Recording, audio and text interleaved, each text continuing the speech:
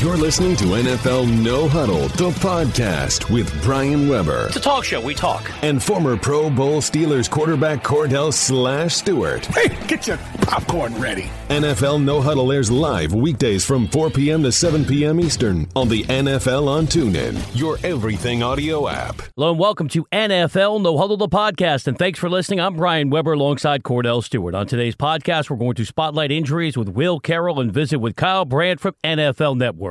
Brian, we're going to kick off the podcast today with one of my good friends and one of the league's best backs in the game, Warrick Dunn of the NFL Legends community. Warrick, thanks so much for taking the time. How are you? I'm good, man. I'm good. Appreciate you guys having me. Oh, man, I appreciate you coming on, as I always do. I would say a good friend, and most importantly, let's just say a good man. We always appreciate you coming on, bro. I hear some great news taking place in December. The Falcons Ring of Honor? What's that all about? Talk to me. Man, I have no idea. I mean, they got the wrong name. But, I was a little taken back, man. So, I'm still like, I don't believe it's real. You play the game to hopefully, you're always giving your best and play at the highest level. And, man, I'm still speechless. So, man, I'm thankful, though, that, congratulations. You be recognized for things not just off the field, but on the field as well. So, man, I appreciate it.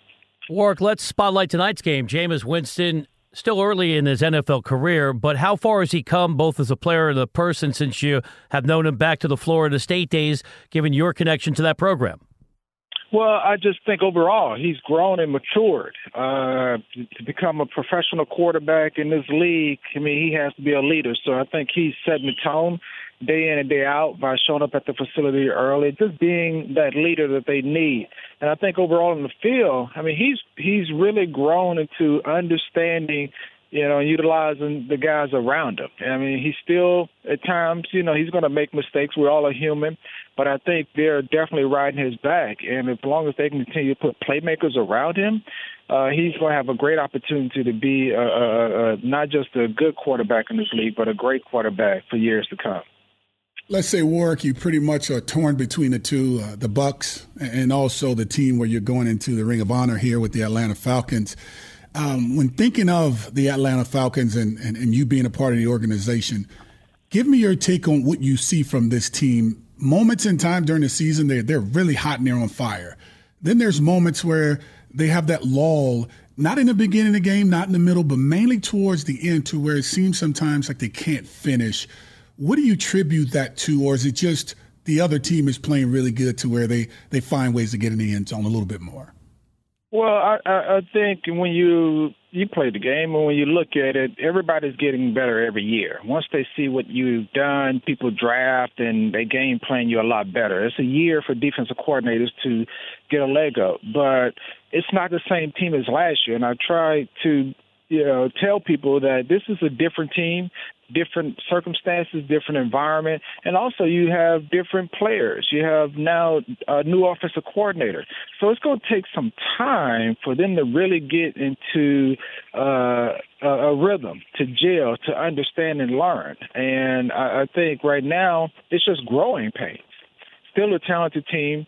They have all of the weapons, but can you mesh at the right time to make a run? And I think right now they're just learning how to play together. But, again, we've had some luck where we didn't have guys get injured and so forth, and now we've had some injuries we have to deal with. So we got to show some resilience and just stay on the path. And hopefully we can get through the muddiness and come out on the end and playing good football in the second half of the year. Warrick Dunn, part of the NFL Legends community, is our guest on the NFL on TuneIn. Warrick, your foundations have done such great work. There's that outstanding story about how, thanks to your organization and Habitat for Humanity, 11 years ago now, Deshaun Watson's family was able to secure a new home.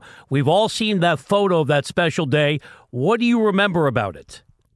Man, I remember that I was taller than Deshaun. Man, that tells you time flies. I mean, I was a giant then, and now I'm looking up to him. But I think, from that day, just looking at that photo and just thinking about that time that I actually met him for the first time, I think that is an example of sometimes you plant seeds, you instill things, and that carried along with him so that now he's helping other people. And for me, that's the most important thing, is that we we share the love and we share our blessings, and he's sharing his blessings by helping people. Even before he got in National Football League at Clemson, he was going back and helping other Habitat families. So I've just been taught in my life that, hey, you give a person a helping hand, they still have to do some things on their own, and you just give them a hand up and not a hand out. So I've been truly blessed, man, to be able to touch people's lives, but just see the benefits and of individuals that are going out and helping other people because they've been blessed. And that's why you're going into the Falcons Ring of Honor, just because of those things you do. You make it bigger than you make it more about the people. And I think that's why the residuals always come back to you the way they do. But with saying that, the very first time you've done something in your life, all of our lives, we have a certain feeling, especially when it comes to success. Has that feeling changed from the first time you've given a home away to a family, from way back when up until now? Has the feeling changed? No, the feeling hasn't changed. It's different, because I've done it for so long, and every situation is different. But the feeling, the passion, the emotion is still there. I mean, when I go out and I see people and I hand over keys and I hug people, I still, have that passion to just want to see them succeed. And because we all come from different backgrounds, different environments, but sometimes we all need a helping hand to get going, or we just need someone to paint a different picture for us to see that, the world is really not that bad. It's a great place if we take advantage of our opportunities. And I've just been blessed to live a good life and to be able to help people. But most importantly, I just can't forget the people that helped me to get to this point. And obviously you can't do it alone, and you know that. So the people before me, they taught me what it means to give back and care about your neighbor and to help each other. And I'm just paying it forward because people paid it, helped me. So I got to pay it forward. And that also captures, I think, the essence of the Legends community. Warrick, every Thursday we talk to a legend like yourself. Real highlight on this show. What does being part of the NFL Legends community mean to you? Man, it means a lot because it tells us that we're not forgetting about the guys who played the game, who set the tone. The guys before me, they are the true legends. I'm just, they paved the way for me. And to be able to be a part of a group that is trying to make sure that they have access to all of the benefits, all of the information that's available to them. If they want to grow businesses, if they want to promote themselves and so forth, we're there to assist and help them. And really just continue to have that brotherhood, because a lot of times I think when we get away from the game, we lose contact with each other. And now we have opportunity to fellowship. We come together at different events, and we have different events across the country that we don't want to just give, just be a handout. We want to be able to give guys tools so they're able to be successful for the long haul, because it's a journey. And playing in the National Football League, we know you play 16 games, 17 weeks, but it's 16 games. And it's not a sprint. It is a marathon because we're in it together. And any guy who's played one down, they are a legend. They're considered part of the legacy of this game, and all the guys who've played this game set the pathway for the future players. So I'm honored to be a part of that and honored to help guys, along their journey. Warrick, you mentioned guys actually coming together. And you see the National Football League now where you have owners, you have players, you have coaches, all now taking a stance for something that's bigger than them, and whether it be a knee or even arms locking, being together. Tell me about the landscape of the National Football League when it comes to the guys coming closer together for us, not just being a part of the Legends community or just being with our own friends, the guys we play with and that we like to hang out with, but you're seeing now offensive linemen hanging out with defensive linemen. You're seeing quarterbacks, grabbing arms together with DBs. That very rarely happens because we're competing so much on the field in practice, but you're now seeing you're having a chance now to see it throughout the National Football League from every team. Give me your take on the landscape of the game. Well, the environment is so crazy right now that, I think what we're showing now is unity, right? We're showing togetherness. We're showing that no matter what our background is, no matter where we come from, our color, our, religion, whatever, You know, when you played in the National Football League, I have to trust the guy on the side of me. I have to believe that he's going to do his job. And we all have the same goals and outcome, and that is to win football game, play our best, win football game, and become champions. And the National Football League is about unity, right? We all have to stick together because we all play a game that we love. And this game brings millions of people together that they want to watch you every Thursday, Sunday, and on Mondays. I mean, this is a special game that, you know, not only as players,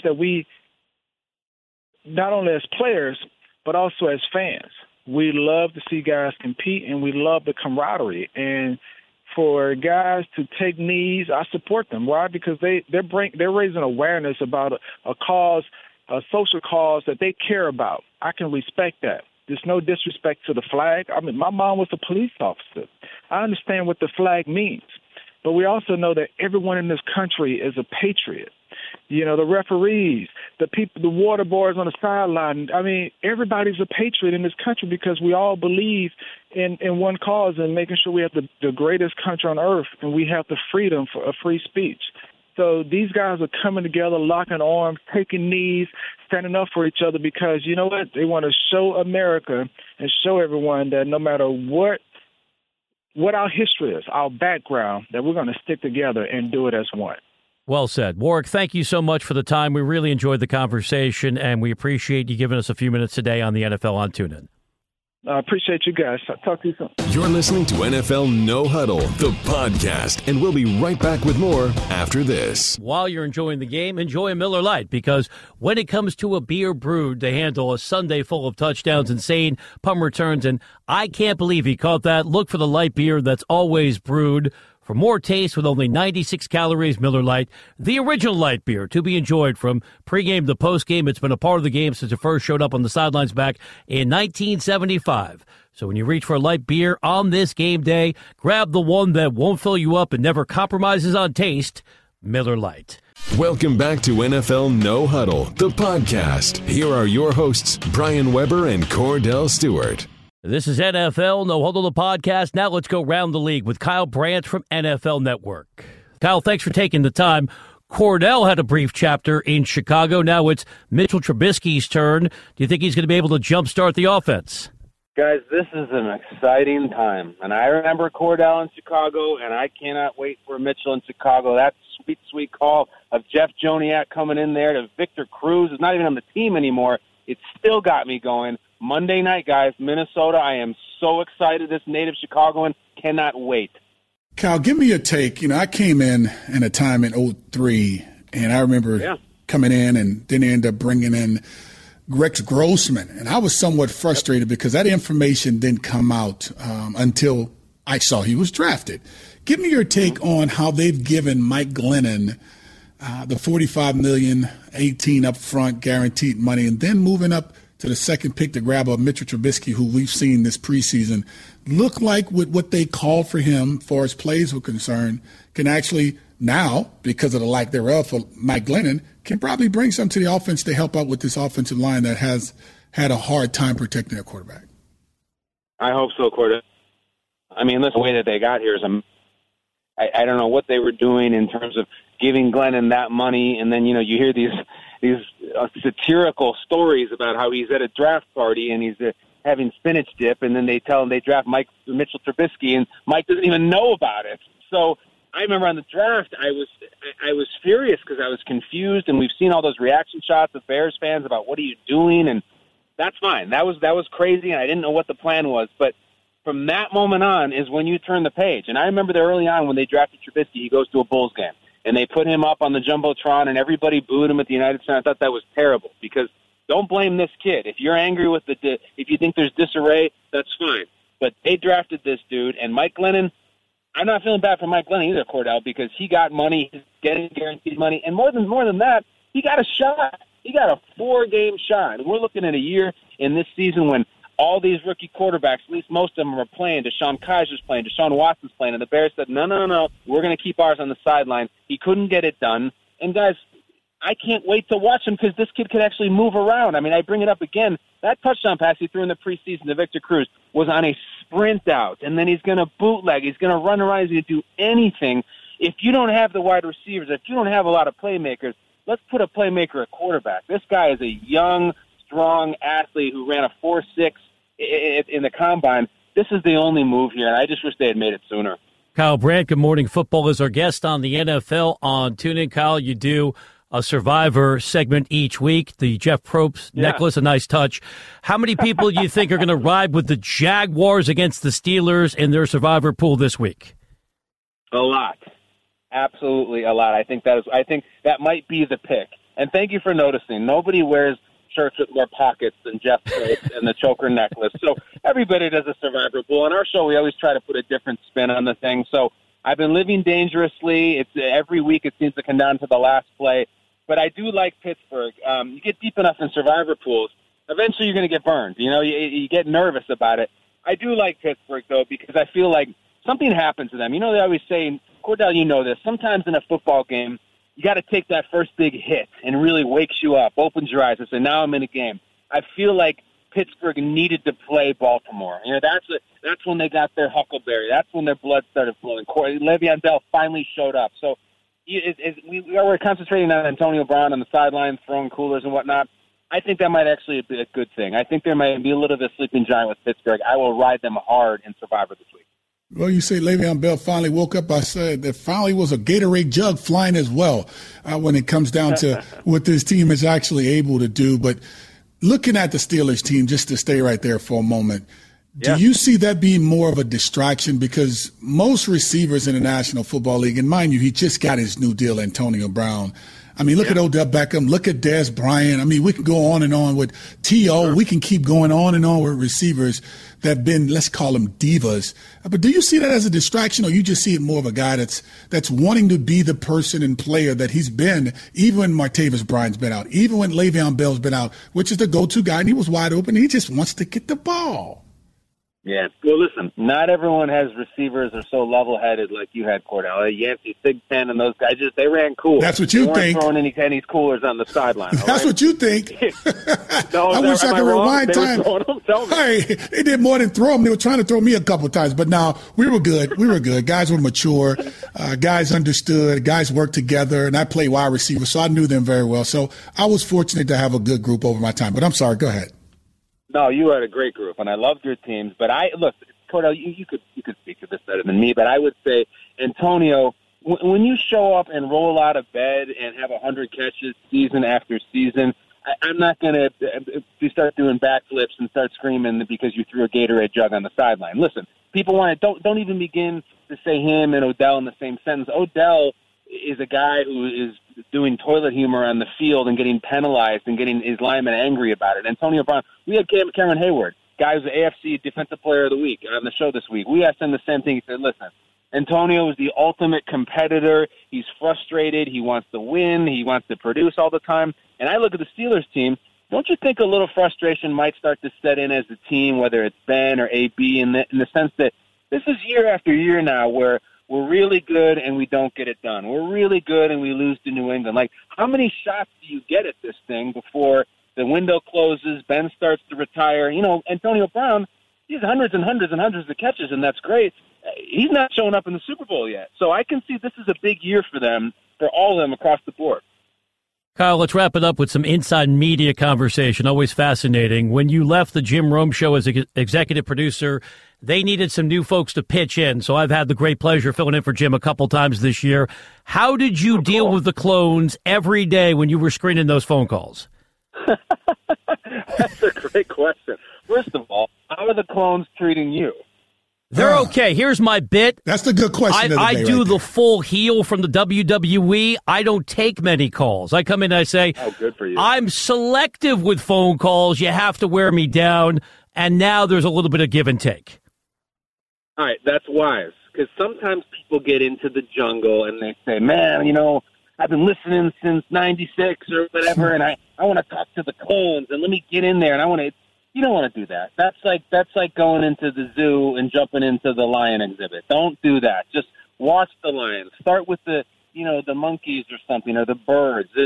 You don't want to jump right into, because those clones will eat you alive. I got to host many times, and you just start off. You have a first date. On the first date, you just have coffee. All right, you're not going out to Broadway on the first date. You take one call it a day if you survive it. So you are very smart, my friend, because other guest hosts on that program have been chased off, never to be heard from again, because they get traumatized by the phone bank. So I survived. I feel like I should have a T-shirt. I survived the Jim Rome show, and so should you, my friend.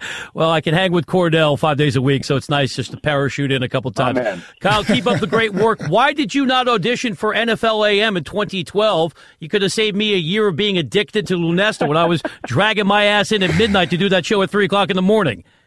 I know you did that show, and those hours are ridiculous. That's why they finally said, all right, the hell with this. We got to move this show to the East Coast. I mean, I get up at the very, very reasonable time now of 3:30 a.m. as opposed to midnight or something like that. So I should have come in 2012, but we both know I would have lost you anyway. So I had to stay in the jungle. Stop. It didn't happen. But that is pretty funny that you did that show, and you did, the jungle. And I got to be honest, guys, I talk to ex-athletes all the time, and try to play cool, and no big deal. Oh yeah, Emmitt Smith, nice to meet you. Cordell, I'm a little freaking out right now, man. I'm telling you are my guy. Slash, I'm not kidding. I'm just going to go ahead and kiss the ring. You are my man. I played your video games. I had your jersey way back to Colorado. I mean, I am a huge Cordell Stewart fan. So thank you for having me on, and this has truly been an honor. You were the man. Thank you so much. More than welcome. Come back anytime you want, and it's always a pleasure watching you too as well. So thank you so much for coming on. Thank you, Kyle. Keep it going on NFL Network. Thank you. I will. Go get him. You're listening to NFL No Huddle, the podcast. We'll be right back after this. TuneIn puts you on the sidelines for the 2017 college football season free all year long. Touchdown, Tigers! One play! With college football on TuneIn, hear the home and away calls for more than 100 schools live, regular season matchups and rivalry games, conference championships and bowl games, the college football playoff in January. You can listen to it all for free. At home, on campus, or in rival territory, hear the excitement and pageantry of college football all season long, free on TuneIn. This is NFL No Huddle, the podcast. Here are your hosts, Brian Weber and Cordell Stewart. Next up on NFL No Huddle, the podcast, we're joined by Will Carroll, the injury expert. Will, thanks for taking the time, and let's start in Minnesota. What does the rehab look like for Cook trying to come back from the torn ACL? Yeah, this is going to be a tough one. It's too bad. We see this too much. But luckily, we've gotten pretty good at them. ACL reconstruction is almost rote at this point. The surgeon's going to go in, fix him up, put him back out there in 6 to 9 months. He's going to be as good as new. You hope there's not any associated damage. You do see those same kind of consequences down the line with his teammate Sam Bradford, who has had multiple ACL reconstructions, has had some cartilage damage as well, which is really the big question. It's not whether the ACL is torn. We know that. It's whether there's cartilage damage. It's whether that meniscus is torn, whether any of the other ligaments have damage. Because there is arthritic changes, cartilage defects that can catch up with you. And Sam Bradford is having a hard time getting things under control, having a maintenance program that gets him from practice to practice, week to week, and game to game. You hope in 10 years that Dalvin Cook's in the league and has those kind of problems, but there's no reason he shouldn't be back really for the start of training camp next year. Julio Jones, his hip, I know they say that potentially he may play his hip flexor. Give me your take on him. I mean, he's had multiple injuries, but this is one of the first, I would say, of the season that caused you to question if he'll be able to play or not. Yeah, this is a tough one, Cordell, because Julio is such a great physical specimen that you can't imagine that he keeps having these kind of problems. The foot, you understand, plays on a fast turf. He's fast. Those light shoes stick. And we're seeing more and more of these foot, ankle injuries, both soft and bony tissue. So that's not really a surprise. But muscular issues, hamstrings, hip flexors, things like that are things you should be able to prevent. I mean, if you take a look at Julio, he's in condition. There's no question about this. So this is one of those unfortunate things where either he overtaxed the muscle or dehydrated slightly. And this keeps coming back to an issue that's just dumbfounding to me. In an age where Gatorade, Powerade, water is omnipresent on the sideline, where we talk about hydration, 10 years ago, hydration was kind of a technical term, and now, heck, you see people at the gym talking about, gotta hydrate. This is something that keeps coming up in terms of muscular injuries. Now, I don't know if that's the case in terms of Julio. I worry more about that turf, that multi-purpose turf, which isn't something we have a lot of in the NFL. You hope he's ready to go. It's going to affect him on two things that are important to his game, the quick start and the jumps. And if it's slowing him down on that, he's a less than receiver. Anytime we have a guest use the word omnipresent, we're having a great show. He's a wordsmith, and he's an injury analyst, Will Carroll. Will, we all admire what Marcus Mariota has been able to do to start his career, but he went down with a broken leg last year. How could the hamstring injury limit him Sunday if he plays against the Dolphins, because mobility is such a huge asset? Yeah, it is. They haven't run him a lot. And in watching the tape after the injury, this is a garden variety hamstring injury. I don't think there's a whole lot. This is one of those injuries that happens. The Titans are one of the teams I know do a Nordic hamstring program to try to prevent these kind of injuries, but you're never going to prevent 100%. He overextended it and had a pretty significant muscle tearing. I don't think he's going to play this week. I think they're going to be cautious with him. The one thing I saw on the tape is that he seems cautious, and I'm curious if Cordell agrees here that he, I think the broken leg, which is healed up, bones heal pretty normally on a very typical time frame. But I wonder if it's in his head. It hurt when he broke his leg. He doesn't want that again. Is it in his head that he's going to get hit again, or that it's going to hurt again? Is he 100% confident in himself again? It doesn't seem like that came back. So I worry more that the confidence and the mental aspect is something they're going to have to work on as much as getting that muscle healed up. Unless it's a torn ligament, a muscle or a bone of some sort, torn completely, most of it really boils down to pain tolerance. But you're speaking of guys who wondering if they can handle it or not. What about Josh Norman? He actually ended up playing in the game against the Kansas City Chiefs and thought he had one of his better games, let's just say, against Oakland, but now he has a rib issue. Do you think he'll be missed for some time to where it can probably affect his defense because they're really starting to play well? Yeah, they are, and he is such a big part of that. Takes away a whole part of the field when he's on, and this is a pain tolerance issue. We've got a rib injury with him. We've got a rib injury with Ty Montgomery, and there are ways to protect it. A couple years ago when Tony Romo had his broken ribs, he wore a rib protector from a company called Unequal. It's made of Kevlar, the same kind of stuff they make bulletproof vests out of. It's very thin, very light. Michael Vick wore it after a rib injury. I don't know why everybody doesn't wear it, because the stuff works. There's actually a video on YouTube of me testing this stuff by hitting myself in the head with a hammer. Whoa, do that again. You hit yourself in the head with a hammer? Yeah, with this Kevlar material in between. And the stuff works, because I don't go around hitting myself in the head with a hammer normally. The stuff really does work. I don't know why people don't use it. I mean, you see these guys out there with smaller and smaller pads. There was a clip on Sunday night where they showed Kenny Easley running down Chris Collinsworth. And that was funny because Chris, laughed it off. But what I noticed is Kenny Easley had these giant shoulder pads on. I mean, they were up to his ears.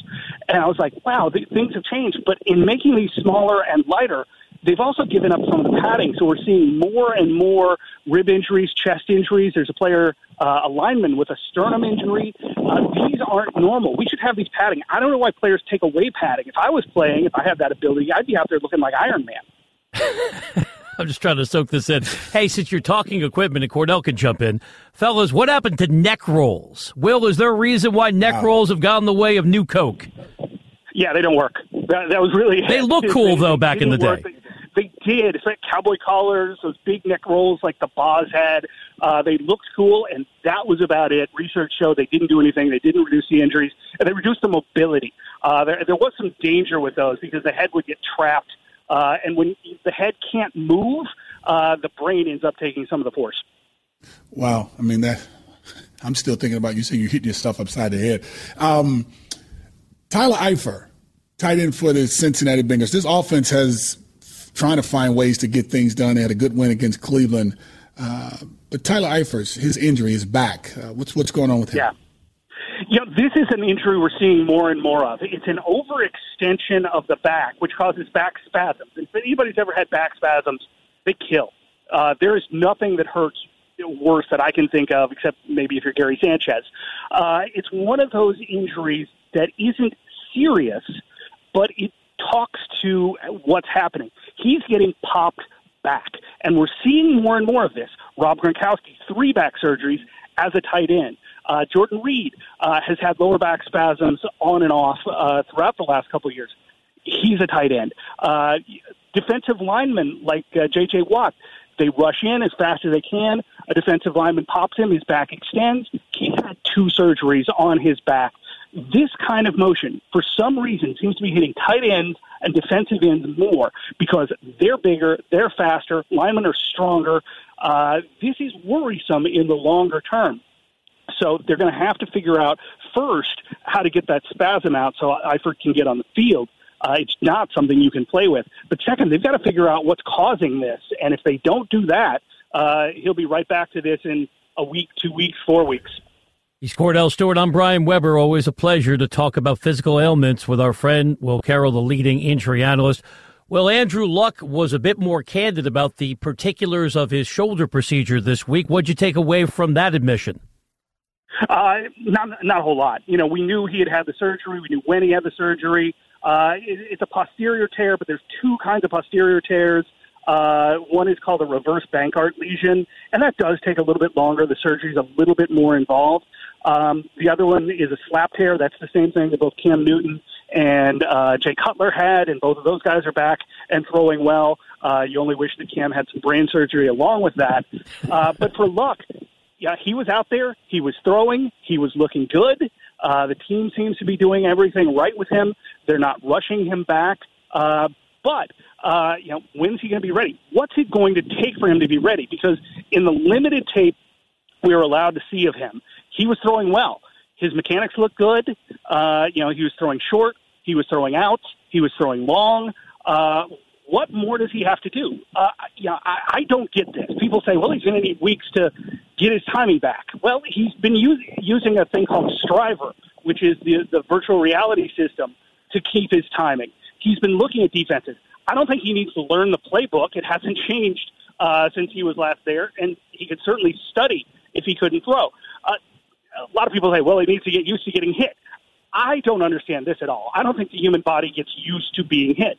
Does he need maybe some timing and some practice with his teammates? Yeah, but it's the same receivers he had last year, so I don't even see that as a big issue. I think he's much closer than people think. I still think Week 6, which I think is against the Jaguars, is a good one. I would not bring it back against the Texans just because of the aforesaid J.J. Watt and Jadeveon Clowney and the problems that the Colts have had with their line. Give me your thoughts on Carlos Hyde. I mean, he's been the majority part of this offense, and he's a very physical runner, but that's a part of his body that he truly needs because he is so physical and using his legs is his hips. Tell us about his hip and what's going on there, because I hear he missed a few days of practice. Yeah, this is very concerning because obviously it's a big drop-off from Hyde to his backups, and Brian Hoyer needs all the help he can get out there. This isn't a good team, and the Colts have been fairly good against the run, but historically power runners give them problems. Frank Gore, when he was there, gave them so many problems they eventually signed him. So if Hyde can't get that push, he goes away from what his real strength is. And again, anytime you have a hip, anytime you have anything in the upper thigh, you're going to not be able to push or jump. But that isn't a big part of his game. Normally, you're going to see a slower step off. He's going to try to adjust by pushing off the other foot, which isn't the normal foot he pushes off from. This is his dominant leg that he's hurt. So it's going to be day-to-day. They're calling it a game-time decision. I believe him because they want him to play. They need him to play. Is he going to be able to be it? This is why the doctors and trainers get the big bucks, making the decision of is 75% or 80% of Carlos Hyde better than the backups, and how much is the risk they're willing to take of him re-injuring it?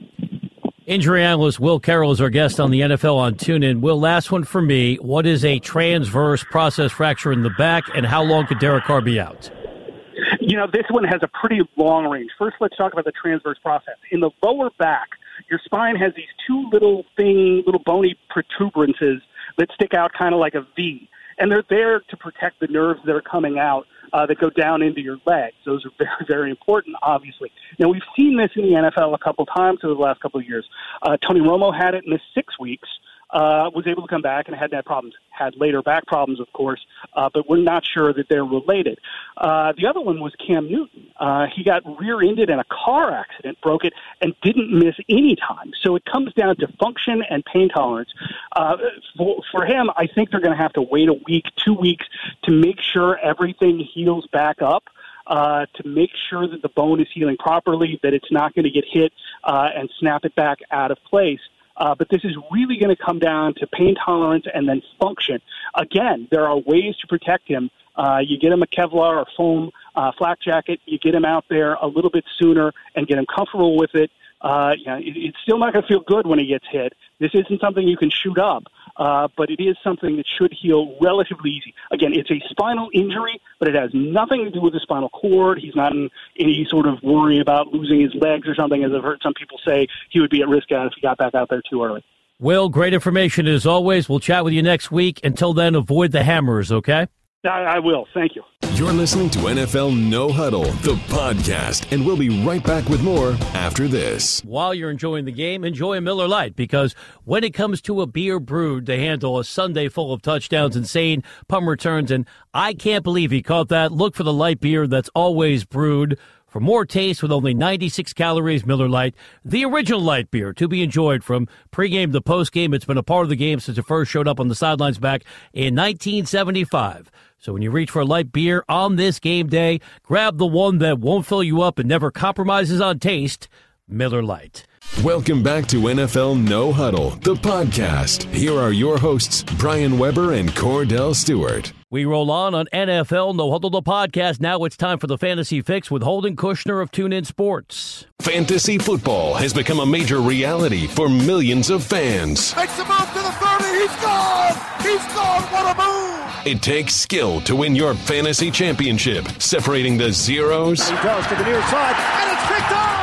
Intercepted. From the fantasy heroes. Down the middle, it's caught over the shoulder in the end zone. Buckle up your chin strap for the Fantasy Fix.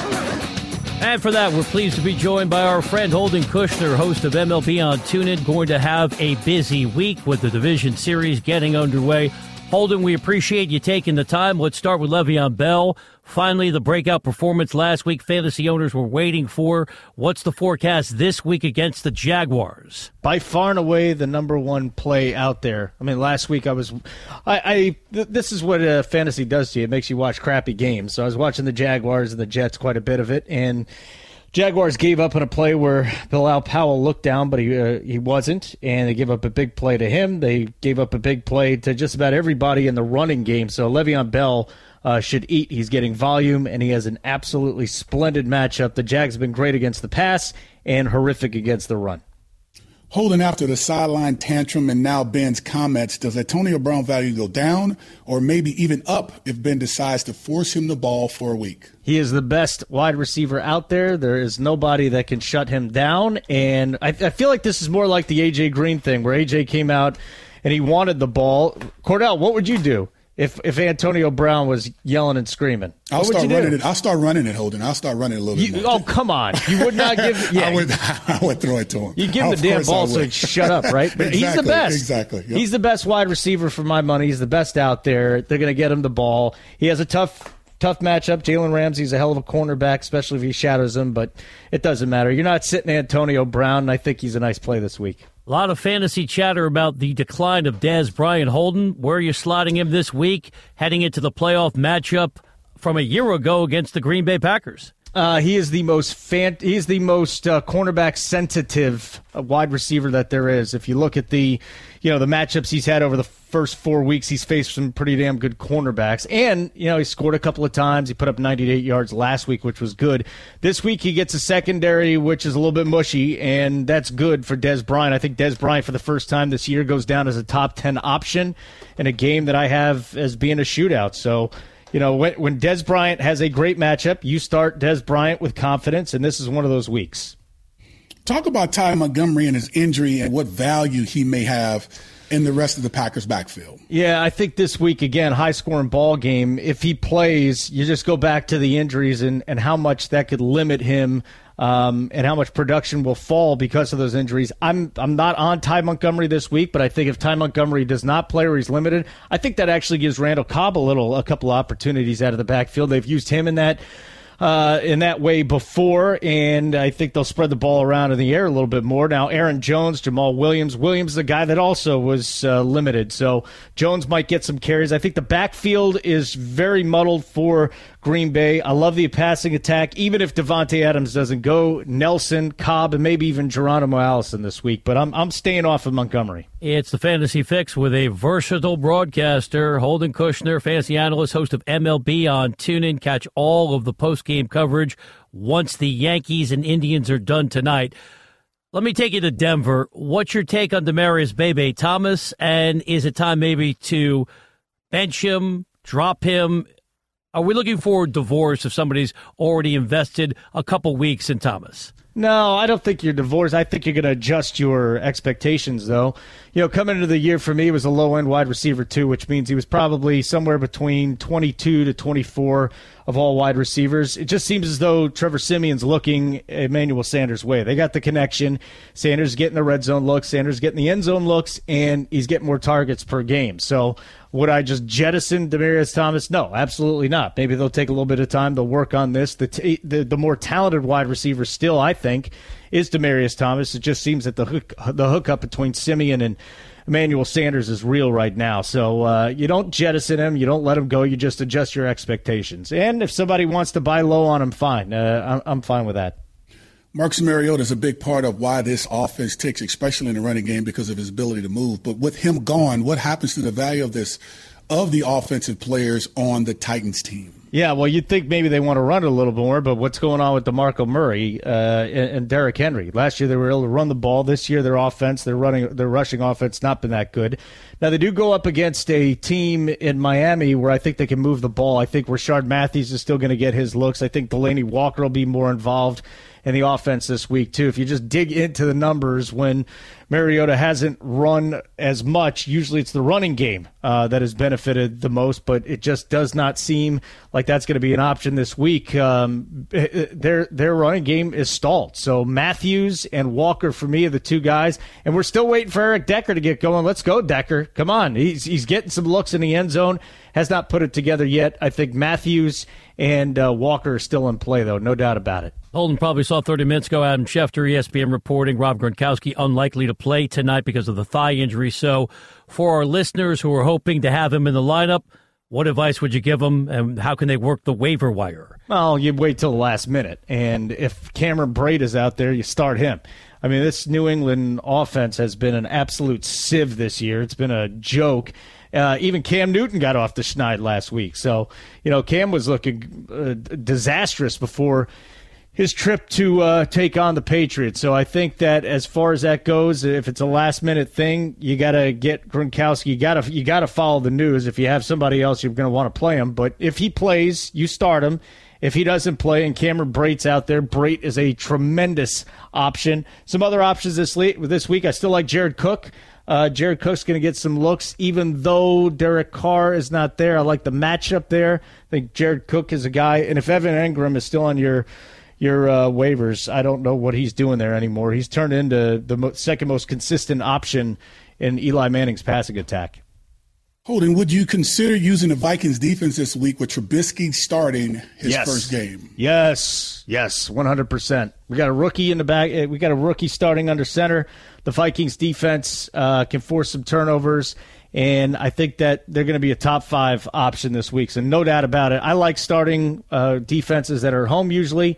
That there's correlations to more points when teams are playing at home, but you got a rookie quarterback going, especially in his debut. We're not talking about a guy that has 3-4 starts under his belt. This guy in his debut, the Minnesota defense, has a yummy matchup. It's the Fantasy Fix with our pal Holden Kushner. Holden, how would you approach now the muddled running back situation in Tampa Bay with Doug Martin back from the suspension and Jacquizz Rodgers already in the mix? I mean, listen, I'm not starting Doug Martin tonight if I got him. I have no idea what the what the timeshare is going to be. I got a little bit of equity in Jacquizz Rodgers. I think Rodgers is still getting touches, but I'll defer to you guys. What do you think it's going to be tonight? Because from everything that I would look at, I don't think there's really a defined role, how much Martin's going to be involved in this. New England can't stop the run, but you tell me. I mean, are they just going to throw Doug Martin into the fire and give him the ball 20 times, 15 times? I'm staying away from him. And if there is one guy tonight that I would go with, it'd be Jacquizz. Which Bucs tight end has a higher value? Hold on. Well, I'm sorry, you're asking? I'm sorry. Hey, Brian, you can jump in and answer a question, too. I mean, come on. Hold on. Here's how I have job security. This is the Cordell Stewart Show. I set him up. I'm Ed McMahon. I turned off my microphone. So when you posed the question, I was going to let the former player / fantasy analyst answer it. Cordell, what do you think they're going to do tonight with Martin? Ask me the question. What are they going to do with Martin and Rodgers? Well, here's the thing, because when you have someone suspended for 4 games, let's just say that, it's really hard to bring him in. I mean, ask Le'Veon Bell, right? Mm-hmm. He was gone for weeks at a time. He comes back in the game. He struggles the first week. Everyone wonders what's the problem. It's getting better and better as time progressed. Jacquizz Rodgers, I think, has been doing a solid job, but it doesn't hurt to have Doug Martin, who is really the starter of this team. I think they do it by committee. I don't think they do it with just Doug Martin or just Jacquizz Rodgers, because you have to get Doug Martin in game shape. All right, so good. So avoid the backfield. And again, since I know that Jacquizz Rodgers is going to be involved, and I don't know how much with Martin, I'm still going Rodgers just a little bit more. Well, let's stay right there in Tampa Bay, because that's where I was going. And sorry, Holden, for not answering your question properly. I'm sorry for asking you a question. How dare you ask Cordell Stewart a question? You bet not ever do that. Well, which Bucs tight end has a higher value this season, Cameron Brate or O.J. Howard? Brate. I love Cameron Brate. I love me some Cameron Brate. You know, last year, Brate had a nice go at it. Tonight, he has a monster matchup. And we'll just go back and look at the amount of looks that he's getting from one Jameis Winston. So started week 2. You know, they didn't play week 1. So week 2 against Chicago, a little slow there. Only had 3 targets, caught 2 balls. Went 4 for 4 with a touchdown in week 3 against Minnesota. And had a nice matchup against the Giants last week. Caught 4 of 6 balls for 80 and a touchdown. I absolutely love Cameron Brate this year.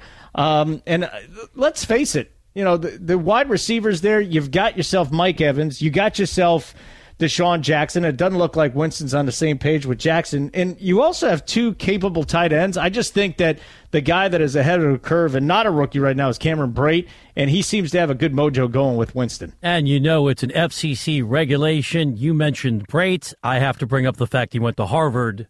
It's good radio. Holden, have a great night. Who can I write a thank you note to at MLB? What a novel concept. A day baseball game in the postseason. So they start at 8 your time tomorrow. 8 a.m. Beautiful. I'm calling it 6, Cordell, for the first time. Yeah. 3 hours of you as a solo host. Am I supposed to answer or respond to that? No.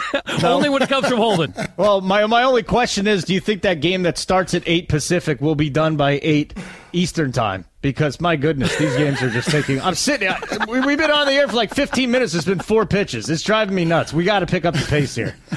You said it, pal. I did not. Have a great show tonight, and that's on whenever the Yankees and Indians end, right?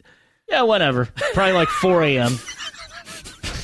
I can tell Holden is ready for postseason baseball. It's just been so slow. These games are driving me nuts. So I will have a baseball game and a football game on tonight. I will say that. Remember, it's a game without a clock. That's the beauty of baseball. Yeah, well, maybe we need one. Thank you, pal. We'll chat with you next Thursday. You got it. You're listening to NFL No Huddle, the podcast. We'll be right back after this. TuneIn puts you on the sidelines for the 2017 college football season free all year long. Touchdown, Tigers! One play! With college football on TuneIn, hear the home and away calls for more than 100 schools live, regular season matchups and rivalry games, conference championships and bowl games, the college football playoff in January. You can listen to it all for free. At home, on campus, or in rival territory, hear the excitement and pageantry of college football all season long, free on TuneIn. This is NFL No Huddle, the podcast. Here are your hosts, Brian Weber and Cordell Stewart. We continue on NFL No Huddle, the podcast. Now let's dive deeper into the Thursday night matchup between the Patriots and the Buccaneers as we focus on our original team player presented by Miller Lite, Tampa Bay's Levante David. Now it's time to spotlight our original team player, presented by Miller Lite. It's NFL No Huddle, spotlighting the stars of the game who played their hearts out for one team their entire career. It's the original team player, presented by Miller Lite. Today, it's Buccaneer outside linebacker Levante David, second-round pick from Nebraska in 2012, Miami native, back in his home state of Florida. Last year, 17 tackles for loss, no linebacker in all of football had more. Made it to the Pro Bowl a couple years ago, Cordell. We had a conversation with him on this very program a year ago. He is committed to the community, and he is impactful on defense. But since he missed last week's game against the Giants with an ankle issue, doubtful for tonight, how much of the Patriots going to be able to pick on the Buccaneers defense if David's not on the field? Well, I think the supporting cast there with this Buccaneers defense is one that's going to be able to continue. But when speaking about LD, as we call him, David, you think about the things that he's accomplished.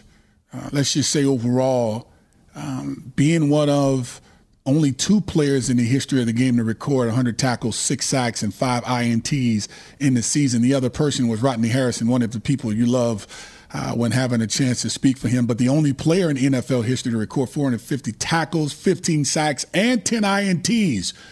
First in 5 years, 5 seasons, that is. So he's pretty remarkable, and which basically means a lot will be missed on this side of the football. So it's just going to be, hopefully Coach Mike Smith can come in and truly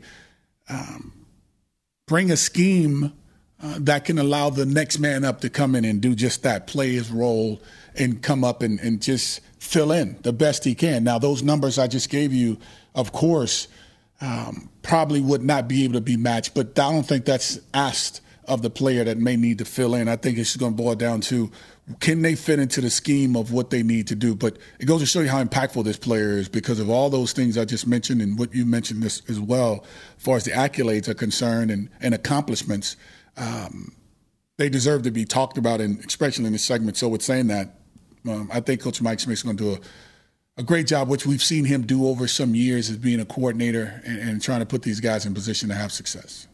David's an outside linebacker. Let's have a general schematic conversation about the role of an outside backer against Tom Brady.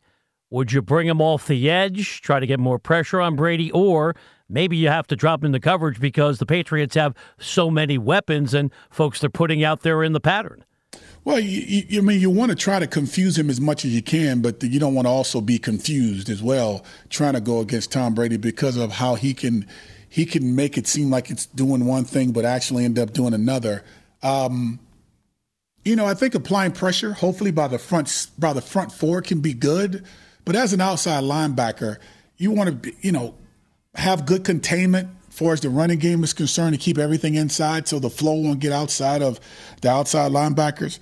But at the same time, you want to drop in your areas where you need to based on what certain coverage, certain actual formations are supposed to give you. So, for example, if it's a 3-by-1, 3 receivers on one side and 1 on the other, and whenever you see that, there's always going to be that outside receiver, the single guy, maybe running an in-cut, maybe running a slant, could be running a curl, could be running a double move of some sort.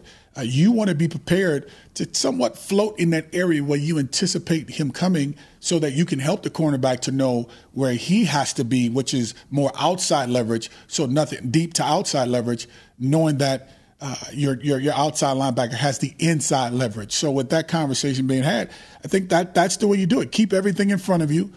Force him to have to hold it as long as he possibly can so that the pressure from the guys up front can actually be applied the right way to have Tom Brady on his back. Because the more you get him on his back, the more opportunities you'll end up giving to your offense that would then have a chance to be able to be as explosive and get a chance to see a little bit of Doug Martin, who's now available to play because of his 4-game suspension, end up holding him out the first 4 games. So now you get a chance to see him, and the only way you do that is keep Tom Brady on his back and not allow him to connect with Brandon Cooks, who's been his go-to guy as of lately. The defensive challenge for Tampa Bay might be more straightforward within the last 3 minutes. Adam Schefter of ESPN reporting. Cordell, Rob Gronkowski now not expected to play. Gronk could be out with the thigh injury. So let's talk about the defensive challenge for Tampa Bay. Doesn't that change everything, Cordell, in terms of scheme? Because now if Gronk's not out there, that's one less thing you got to focus on. Yeah, it is. It is. But here's the thing. That's one word you have to be when it's playing against Bill Belichick's offense. See, because the offense is the strong suit of what they're trying to get accomplished because of the lack thereof on the defensive side of the football. So, yes, being focused, keyword, focus. Focus. One less player, but yet you still have to worry about number 12. Number 12 is pretty remarkable. Let's be transparent and honest. We saw what happened against the Houston Texans there in Foxborough, but then we also had a chance to see what happened week 1. And also who else they end up losing to just recently. Am I correct? Almost losing against the Houston Texans. Right, and then they lost on Sunday to the Panthers. That's right, the Panthers. And so don't let him have the football last is the thing I'm alluding to. I'm trying to get there, having moments here. Don't let him be the last one to have the ball in a game be close. Because if you do, I can almost 90% guarantee you that he'll end up putting himself in position to either score or kick a field goal to win. All right, if we're talking about general takeaways when it comes to the Buccaneer defense, with or without Lavonte David tonight, yep. Let me take you back to 2 weeks ago. And I know some of the final score was distorted by the fact that Jameis Winston had 3 turnovers on the road in Minnesota. But what happened defensively, Case Keenum carved them up. I know it's a road game, different circumstance tonight at home. But Cordell, if Case Keenum could do that to the Buccaneer defense, what could Tom Brady do tonight? Well, I mean, I don't think it actually works that way all the time because how you scheme, your strategies is what can help that. I mean, I know we like to tag a player to why they may have had success or didn't have success and why another team should because another player did have success. I'm not going to fall into that matrix because I just think when watching Minnesota play, I just thought they did everything right. And when you look at what Dalvin Cook has been able to do over some time, I mean, it's tough to stop all of that. You look at Thielen, you look at Diggs, you look at Cook, you look at Murray, who didn't have too many yards, but serviceable enough. And look at Kyle Rudolph and what he did in that defense. And anytime you can keep plays alive and make them, you have a chance to have some success. Now, it causes you to draw the conclusion because it was Case Keenum that beat the Tampa Bay Buccaneers. What the heck you think is going to happen with Tom Brady beating this, going against the Tampa Bay Buccaneers? I don't think it's going to be the same way. They're playing at home now. They're having a chance to play in their own environment. And I think the outlook may look or may be a little different. The outcome, I think, will be different as well based on how we saw this Minnesota team play last week. And also seeing how this New England Patriots team struggled. So I know some may say, well, I'm not going against Bill Belichick. I mean, you get him a couple times, he ends up figuring it out. I just don't think this will be the week. I think we end up seeing a team playing against one that struggled the same way the last week. They did. Both teams struggled. Let's just be real, they struggled. And I think now they get an opportunity to get their get back, so to speak. And when I say struggle, I mean whether it's a loss or how they played. I look at this team in Tampa Bay to be a little bit better than what they've been, offensively and defensively. And it starts with number 3 on that offense, and that's the quarterback in Jameis Winston. And so if they can get a good start and not get caught up into the hype, but actually use that hype to get even more prepared than they normally would, because here's the thing for me, one or two things can happen when playing against a Bill Belichick team. You can be exposed as a coaching staff. You could be exposed as a player. Because what I saw in this team at Greenbrier, which is the resort out in West Virginia where Houston held their camp and had a chance to practice against the New England Patriots, I saw a machine that understands how to move in practice. I mean, not too much talking, all work. And when you can see that and get that type of action, to me, I mean, you'll get a chance to see how the deficiencies are with the Tampa Bay Buccaneers even though that team in New England is struggling defensively, you'll still get an opportunity to see if they're ready to hit on all cylinders. I think they are, because I think this may be one of those games where it has to be a breakout game for them. But it remains to be seen again. And while it is tough to say this about a New England Patriots team, I mean, you are what your record says you are, and you are what we see on the television, which is a team that's been inconsistent, especially on the defensive side. Well, it would certainly be a boost for the Buccaneers defensively if they can have Lavonte David on the field tonight. Monumental challenge, even without Gronk, to match up against Tom Brady and the Patriots, and then moving forward within the division. Certainly going to need the skill of David when you face a future Hall of Famer in Drew Brees, Cam Newton, who won the MVP a couple of years ago, and the reigning NFL MVP in Matt Ryan. Lavonte David of the Buccaneers, our original team player, presented by Miller Lite. This original team player segment has been presented by Miller Lite, the original light beer. Miller Lite, hold true. NFL No Huddle will be back right after this. You're listening to NFL No Huddle, the podcast, and we'll be right back with more after this. While you're enjoying the game, enjoy a Miller Lite, because when it comes to a beer brewed to handle a Sunday full of touchdowns, insane punt returns, and I can't believe he caught that, look for the light beer that's always brewed. For more taste with only 96 calories, Miller Lite, the original light beer to be enjoyed from pregame to postgame. It's been a part of the game since it first showed up on the sidelines back in 1975. So when you reach for a light beer on this game day, grab the one that won't fill you up and never compromises on taste, Miller Lite. Welcome back to NFL No Huddle, the podcast. Here are your hosts, Brian Weber and Cordell Stewart. As we close out NFL No Huddle, the podcast, it's time for Cordell and I to let you know what we are more than sure is going to happen on Thursday Night Football. It takes a unique ability to navigate the topsy-turvy National Football League. Drop down, get your eagle on this one. A special vision to find clarity in an always changing sport. I was wrong. Brian and Cordell aren't just sure about their perspectives. They are more than sure. I'm more than sure. All right, partner, typically we go category by category. Let's shake it up, because if we just were to spotlight coaching, that's advantage Belichick. If we're going to talk about defenses, few teams have had more defensive issues than the New England Patriots. Let me frame it this way. How close is the Buccaneer offense in terms of firepower and talent at the skill position to what Tom Brady is going to show tonight on the road in Tampa? Well, I'll tell you what. And I take a deep breath, because this is a hard one to gauge. You're going down to Tampa. It's not an easy place to play. I think the offense for Tampa is just a play or two away from really exploding. If there's a time to do it, it could be against the worst defense in the overall defense in the National Football League and the New England Patriots.